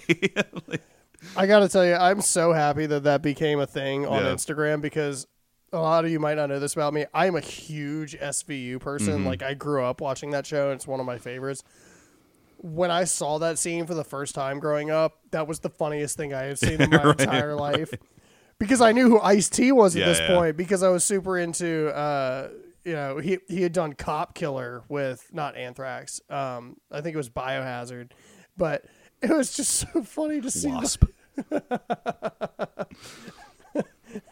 I have relationships with women, sex with men. I got to tell you, that means you're gay. Just the look on his fucking face. Hot takes at UTF. Happy Pride, everybody. Happy Pride, everybody. Listen, sort it out. Be yourself. When you're here, your family. Our goal is, when you're here, it's Alabama. That's right. Which, honestly, for this scene, and I'm surprised there was no commentary on it in the scene, was he says that Christy is his cousin. Yeah. And he's like, it would make me really hot if you two would just start lesing out. And no one ever talks about that. What'd she say? She's like, oh, God, I could really use a halcyon right now or something like that. Yeah. Well, she was like, do you have any Coke? Yeah. Or halcyon? Really go for a halcyon, right? Same. I think you're fine with whatever's in your fucking wine, Right. boo. Yeah. Wait 15 minutes. You'll be fine. So we go into the bedroom. They're lesing out. And Business time. Now we're getting into the threesome. And Christy is kind of like off to the side like she has been for both of these threesomes so far. Understandably so. It's got to be how it felt to be that dude that was drafted to play quarterback when Aaron Rodgers was still at Green Bay. It's like, oh, okay. Thanks for bringing me, I guess. So they had... It like had started. She started like, or Christy, has been through this situation already. So now that Christian Bale is like under the blankets with the Elizabeth in Pound Town, she starts to like pull her shorts up, like she's trying to like sneak out the morning after kind of thing, and this is the part that I don't understand. I assume that there was a knife involved or something, but he was like. Next thing you know, she's like having this full-on fucking I'm getting eated out orgasm. Next thing you know, like blood just splatters against the inside of the fucking sheets. Yep. And she's just Wee woo, wee woo, wee woo. 4. Kill number 4. Kill number fucking 4. I think it's 4. I'm pretty sure. Yeah. Pussy it is. destroyer. my man came in like the Death Star and blew that shit up. And of course, Christy starts freaking out. And she's running through the apartment, which is also, this is actually Paul Allen's apartment. Yeah. This is not this is not Bateman's apartment. Right. And oh, no, this was his new apartment. This was his nest egg shit. I'm still convinced that this is Paul's. You think so? Okay. Because they look really Yeah, similar. because she came to Paul's the first time. Yeah, exactly. Yeah. Exactly. So it was just funny because she's running through the doors, and it was almost like Scooby-Doo-esque, where she would open up a door and there'd be dead bodies, and she's like, oh! Right. Oh! Right. she gets to like door number 4, and she slips on the fucking blood. And of course, like, for some fucking reason, Patrick Bateman walks around the corner through the hallway, and he's carrying a fucking chainsaw. Like, anyone in New York owns a chainsaw. He pulled it out of his gym bag from earlier. Versace. Doing some chainsaw curls. So she comes in with the chainsaw, and she like rears back and pulls like the Terrifier 2, the fucking, I can't remember the actress's name. But when she kicks the shit out of him, she just fucking kicks him in the face. Yeah. Not the face, you stupid bitch. You fucking bitch. So she runs out of the apartment. She starts like screaming on the apartment door. She's like, ah! I'm about to be murdered. And everybody inside's like, fucking go away. Don't bring that murder in here. No, that's real shit. That's real shit. When's the last time you heard a car alarm go off and thought somebody's car was being broken into and stolen? Oh, totally. You know what I'm saying? Totally.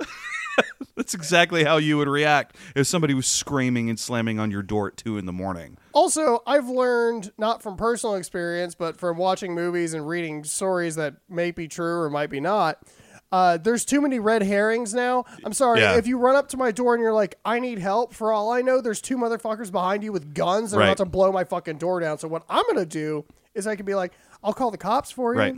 Clockwork Orange. Yeah. Yeah. Exactly. Mm-hmm. Like, yeah. I'm going to go load my gun, and I will call the police while I do it, and we'll get you somewhere safe. Right. And if it really poses to be a threat, then I'll open the door and probably maybe accidentally put a bullet in you. But I'll put the bullet in the people behind you as well. You're playing Zero and you got bore unlocked, so you're hitting everything that's in a straight line.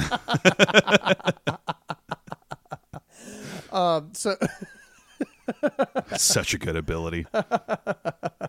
Trying to kill the bunker with bore, it hits every hitbox. Sorry.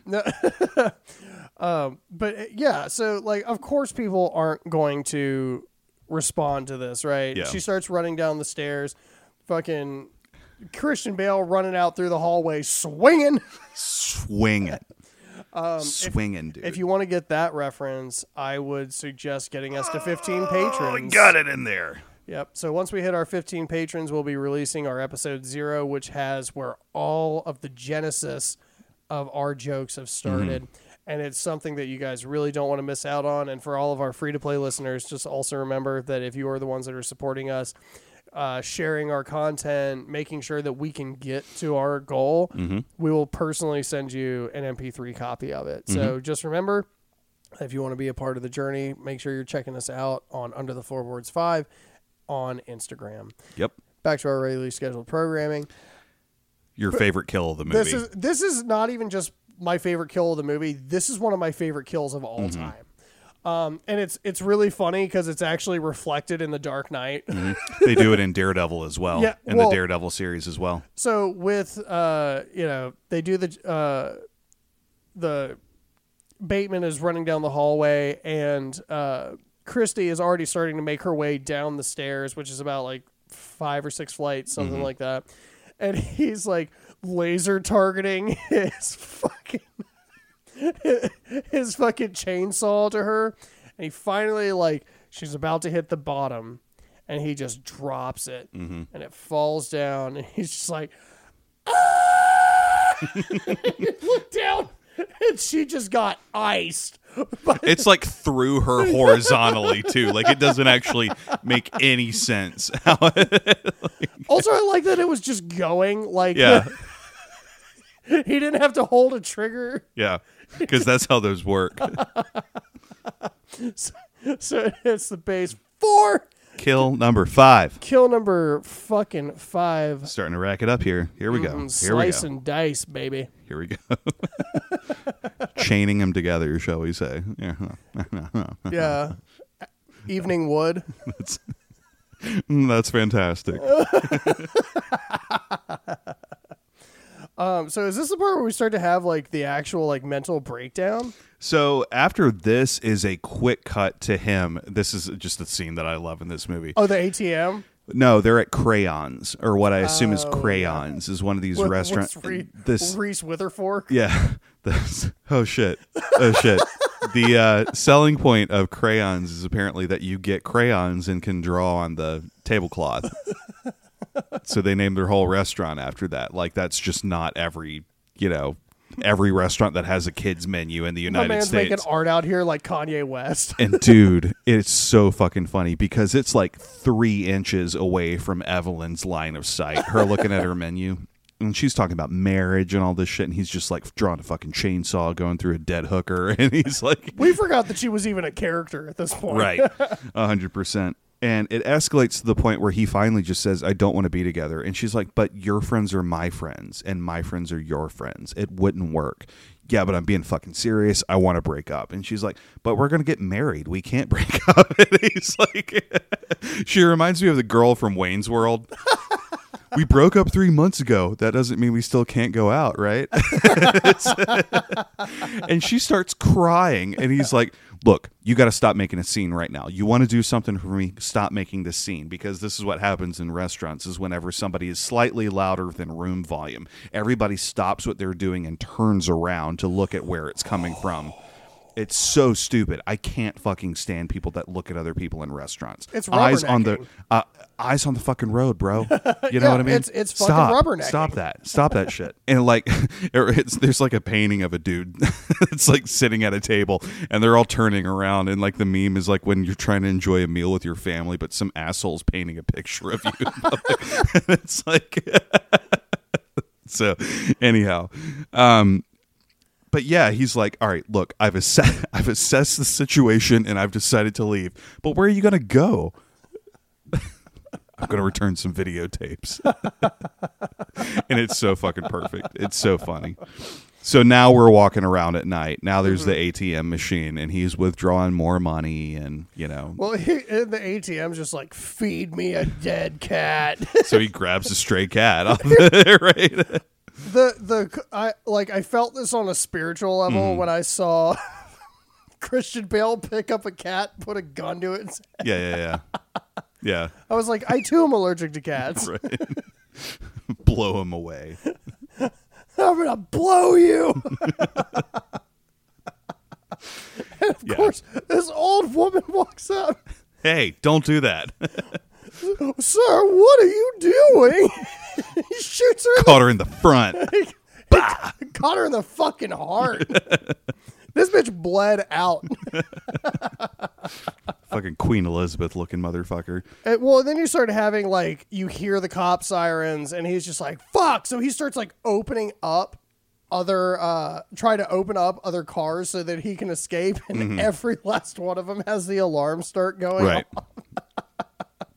Classic.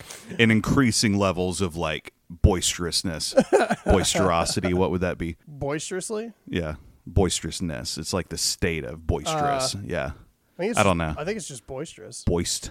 I'm so boisterous. Was acting quite boist on the street of New York. Also notably for kill number 6. Kill number fucking 6. Also Mrs. Pussy Doubtfire. Destroyer. Return of the Pussy. That's no moon. That's no poon. God damn it, it was right there. It was right fucking there. So now we go on like Kill streak. Combo. So he hit 7 and 8 In the form of cops with an exploding car. Yeah, because he shoots the first one in the chest, and I guess shoots the other one in the engine block. Right. Their SUV just explodes. It's like, fuck! He runs back in. So his goal, for some reason, and I guess that's part of the psychosis, is making back to home base is not his home. Right. His home base is where he identifies himself, which is at work. So he... Good point. I like that.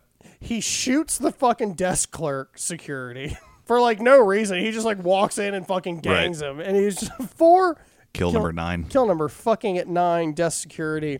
And he walks through a corridor and just shoots the janitor.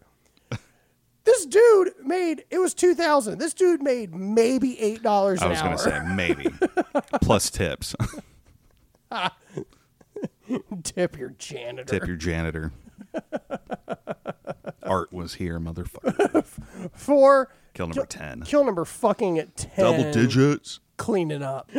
So we finally get up to his office and he's calling his lawyer and he's just like, listen, you're my lawyer, so I probably need to tell you this. I've killed a lot of people. I've killed a lot of people. I've killed between 20 and 40 people, but who's keeping track? Right. Which just also isn't true. It's because we did. The only ones we didn't count earlier was probably about 4 to 5 others that were in the apartment. Yeah. Like the bitches that were hanging Here up and on there. the coat rack Yeah. and that kind of stuff. Because those were not on-scene deaths, guys. Right. We already got lenient on the 1.5 at the beginning of this episode. Poor dead number 2 and 3. And really that was for Sadie. Yeah. But Sadie. Sadie. It's always Sadie. If you don't get that reference, that was episode 3. Mm-hmm. You know? I can't believe it. Yeah, I know. And you're probably not going to have much longer to listen to that episode, so. Yeah. We try not to put... Say it. Fuck it. Nope. We kind of have like... Explain this revelation to me a little bit. Like once we have this explanation to the lawyer, like how this actually comes out to the exodus of the rest of this movie. Because I was a little lost. Yep. So morning routine, he does the same thing. He ends up calling Gene and saying like, hey, I'm not feeling well. I'm not coming to the office today. Gene finds his sketchbook, which is really his planner with all of the dead people in it that he's drawn in his, you know. It was like 60% porn, 40% murder. Right. And so that's kind of important because she starts breaking down. She starts, you know, there's an emotional response. So it's important to know, and this is what I was going to talk about earlier about Gene. In the book, Gene and Patrick get married and have a son. Right. So Gene's love for him prevents her from revealing this to anybody. We can surmise that only by reading the internet or having read the book first, because that's one of the biggest like pitfalls of this. Okay.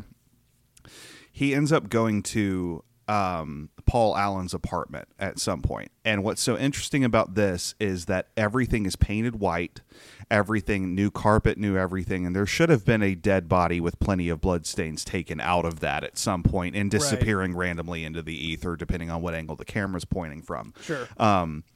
What's important to note about this is the realtor approaches him and he's like, this is Paul Allen's apartment. She's like, no, it's not. And he's like, do you know where he is or something along the lines? And she's like, I think you should leave. You're not here to buy it, so you should leave. You're not here to buy it. You're not my 2:00 appointment, so you should leave. He 100% killed Paul Allen in that apartment. That apartment is such like prime real estate that the realty company didn't give a fuck. They were just like, we're going to paint over everything and pretend it never happened. Who's Paul Allen? You know what I mean? Right. That's why I don't buy into what happens next.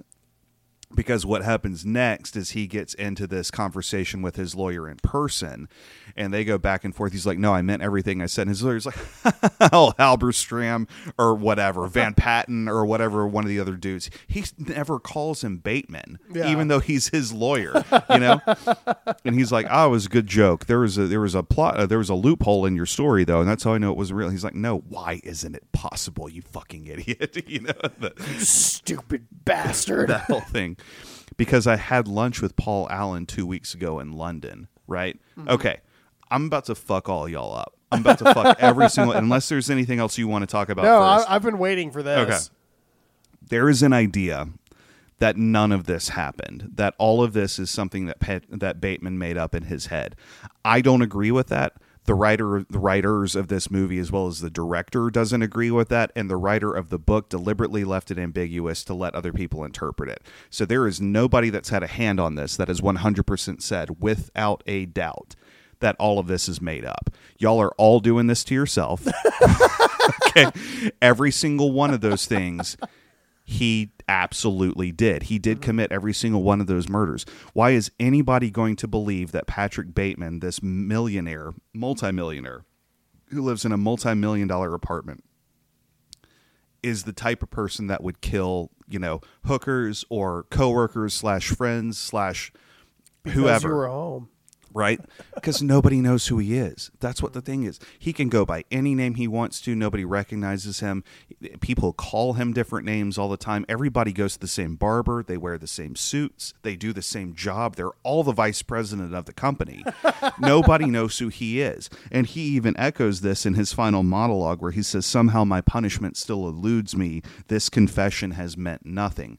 His goal, this went back to the very beginning of the movie where he's in the car with Evelyn and she's talking about, yeah, why shouldn't we get married? And he's trying to listen to a record, right?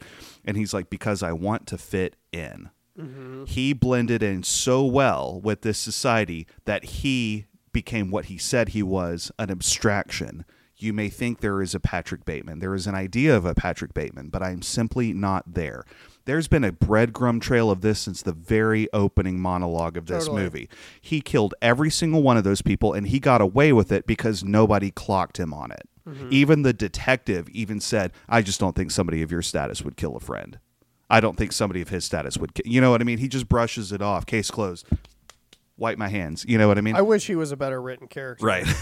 Right. The detective, not Bateman. No, 100%. For the listeners. But that's what I find so funny about this movie is people look at this movie like this deep, and it is a psychological horror movie, but they look at it like it has like multiple layers to the iceberg here, and everything's hiding in fucking plain sight. You're just not accepting what the director gave you. And even the director said, I just feel like the tone was weird at the end, and that's why it didn't land the way that I wanted it to land. She deliberately left it ambiguous as well because she wanted to make sure she was doing the book justice and not changing the ending of a story that had an ending, you know. But she also wanted people to understand, like, he didn't make all that up. You know what I mean? There's nothing that suggests that he did. There's nothing, and everything, and that's what's so genius about this movie is the legend that it carries with himself about having this incredible plot twist and everything is completely fan made. It doesn't exist. You know what I mean?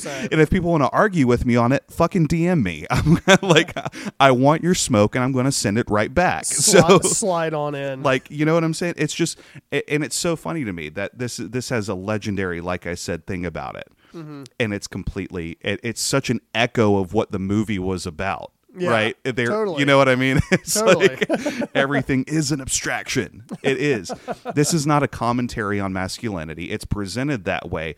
This is a fucking satire of it. You know what I mean? Same about like yuppies in the early 2000s in New York City, San Francisco, Chicago, whatever the fuck, you know. They're making fun of themselves, mm-hmm. you know, and that's what's so great about it is nobody wants to just look at it for what it is. You know, it's like, oh, I fucking like Patrick Bateman's such a fucking alpha. No, he's a psychopath. You shouldn't take anything that he says or anything that he does to heart and make that part of your personality. You know what? It's like, it is what it is. Yeah. I'm done. No, and I think that's one of the more fun parts of this movie, if I'm being totally honest with you. I was hoping you were just going to be like, I disagree with everything you just said, and just like counterpunch. It's not even to disagree. I not based on what the internet is saying and what the fandom is saying, because I didn't realize the fandom for this was so fucking big, honestly, for the longest time.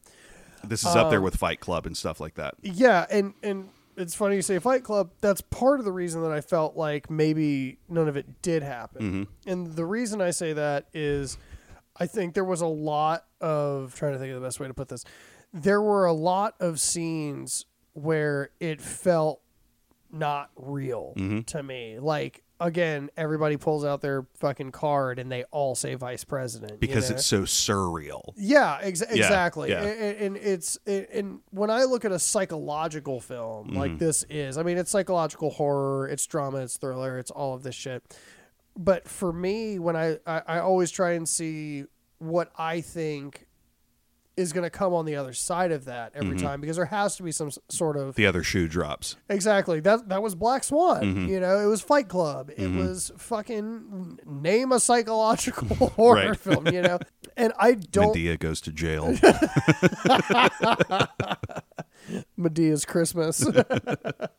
But it was one of those things for me that I think I can attest to the people who have come up with this ending. If it is something that's completely fabricated, like mm-hmm. you're saying, I think that I can say from this side of it, it was something that tied it up really well for a lot of people, because it is very open-ended. It is very like, does he just go back into the world and start shooting people?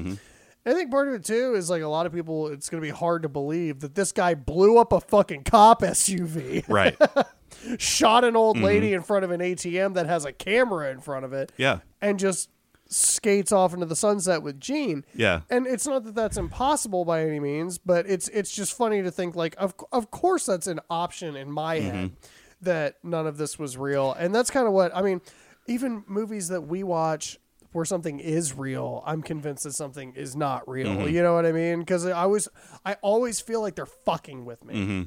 Like I always feel like the writer's fucking with me. Like you're about to get red herringed or something. Yeah, exactly. And it's just like, in some movies, I get really pissed off when they put a red herring in that doesn't make sense or doesn't like actually jive with what happens in the movie, because then it's like you're giving me actual information. And that's not what this movie did. This movie was like, this is everything presented in the way that you would see it.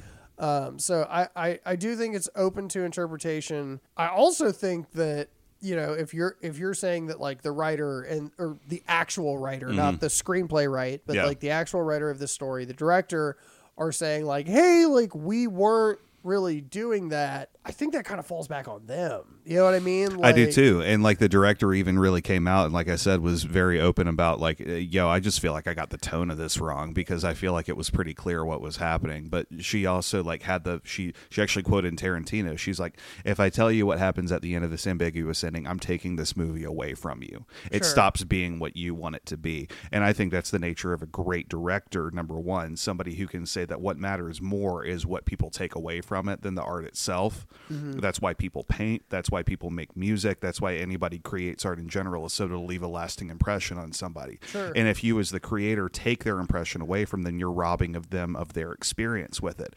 And that's really fucking sick to me. But I also would sort of, and I'm not backing down from my position on this at all. I can also buy into the concept of it being some combination of the two, right? The same way that he doesn't know how many people he killed because he may not have registered it. It may be made up. All of these things are certainly plausible. I mean, he's stabbing homeless people in the street. I saw that happen. And I feel like he saw that happen. And I feel like that totally real homeless person saw that happen too. You know what I mean? Oh, fuck. Right? You know? So I just, and I feel like that's because the thing is like, what's so fucking cool about this is in those closing moments, there's an open door behind him that says this is not an exit. And what that is, that's again one of those things that, oh, what does that symbolize? But what does it mean? It means he's not free from this shit. He didn't get to leave. He didn't get to be released pure like by his punishment or by like, you know, the mercy of the court, you know what I mean, or anything like that. He has to live with this forever, you know, because he, like I said, is so camouflaged by this mask of sanity that he talks about, that he's home free forever. You know, I am one who really loves a conclusion, no matter whether it's psychological or otherwise. Right. And I think that I get it's art. And I know art is subjective. For me personally, I just think that like you should be telling a direct message by the end of a movie, and that's what Black Swan was. It was very direct. I mean, you had to read into it, but it was very like, this is what's happening. This is why this is what's happening. This is the mental state of this person. And like with stuff like this, I just felt like there's too much potential energy. There's too much potential energy. And like you really need to be able to say, like, not in an interview after the movie comes out, but like give us a definitive ending, man. Like I don't know. And maybe it's the style of writing that I do, where I feel like you owe it to the audience, you know? And like some people love that whole like, oh, it was left up to my imagination because my imagination is so much scarier than this. And oh my God, I'm so quirky. I have a big imagination. I can picture things that aren't real. You know, everybody does. I got news for you. And you know? I don't think that writing a story and imagination necessarily go hand in hand a lot of times. I think they can, and maybe this is like a weird hot take on it, but I think if you want to take a story and create something new, I don't think that's 100% imagination, because it's all based on things that you have derivatives of and stuff that you've created off of. It's like making music, dude. Fucking Bach has written everything that will be written in our entire ever. Ain't but 12 notes, dude. That's what I'm fucking saying. There is, in fact, a finite mathematical number of combinations of those notes that exist. You know what I'm saying? So that's why EDM's a thing. Right. Right. Because now we're on to beats. Exactly. You can't use a snare drum in that song. I used it in 1978. Okay. Congrats. But no, I think the point of this movie is so much more surface level than people, and I'm not trying to take anything away from anybody's experience, and I'm not trying to exalt myself as somebody who's like, the movie's quote, great. like good at watching movies compared to other people, but it is a skill set. It is something that you have to develop over time, of how to find subtext in the literal and how to find literal in the subtext. And that takes time and development. And this is just one of those movies that, in my opinion, doesn't have nearly as much depth to it as people want to. I think it's commentary on fucking 1%ers that do whatever the fuck they feel like doing in life and can get away with doing whatever they feel like doing in life. Look at the fucking Real World for that one, dude. You know, you know what I mean? We'll never see the list of people that went to Epstein Island. Well, you know what I mean? Because of who these people are, they did get away with it. God help them if I find it. And you know what I'm saying? And so it's just one of those things for me where we're not going to do ratings anymore, and I get that. I love this movie, and this one is up there for me in terms of rating. I just like the Fight Club better, like the Fight Clubs of the world better, because that's real ambiguity to me. You know, that's a real plot twist. Yeah, and I really enjoyed this movie. I think it's a lot of fun every time you watch it. The pacing is fucking awesome. There's so much. It's weirdly cathartic, isn't it? It's almost relaxing to watch it, despite how chaotic it is. Yeah. And, like, again, the pace of the movie, I think, is also what's calming, because it's not like I'm spending a 5-minute drag on one scene where nothing's really happening. And, again, like, I think there was plenty about this movie that could have been trimmed down. But I also feel like there was a lot to this movie where it was, like, the pacing was going great, and, like, it was everything that you needed it to be. But again, like, I would have maybe cut like 2 scenes out of this entire movie overall. And that's saying a lot, because usually I'm just like, oh, you're over 90?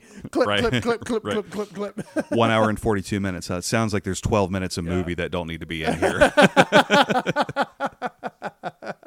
I would definitely watch this again. 100%. I would recommend it to a friend. Like, everybody needs to see this movie. Everybody that likes this is probably like top 100 movies of all time if I'm making my list, you know, and everybody needs to see it. And I think this is one of Christian Bale's first like big movies as well, because I don't think The Machinist was out quite yet, or Memento, which was actually, was that Christian Bale in Memento? No, that was just The Machinist. Memento was with another dude. I'm having a hard time coping with the fact that the next movie that Willem Dafoe did was Sam Raimi's Spider-Man, which is fucking dope. Godspeed, Christian Bale. Well, I'm going to have to edit so much out of this episode because we have gone so high over, but it's been an How long are we at? Oh, we're at 2 hours. Nice. But Eric, do you have any other final thoughts? Not if we're over 2 hours, no. Again, bring the smoke in the DMs if you disagree with me. I got fists too. Yeah, you have the right to your opinion. You also have the right to catch these hands. That's right. So, thank you guys once again for joining us at Under the Floorboards, where it creaks, it cracks. You should join our Patreon, and we laugh at the creatures that go bump in the night.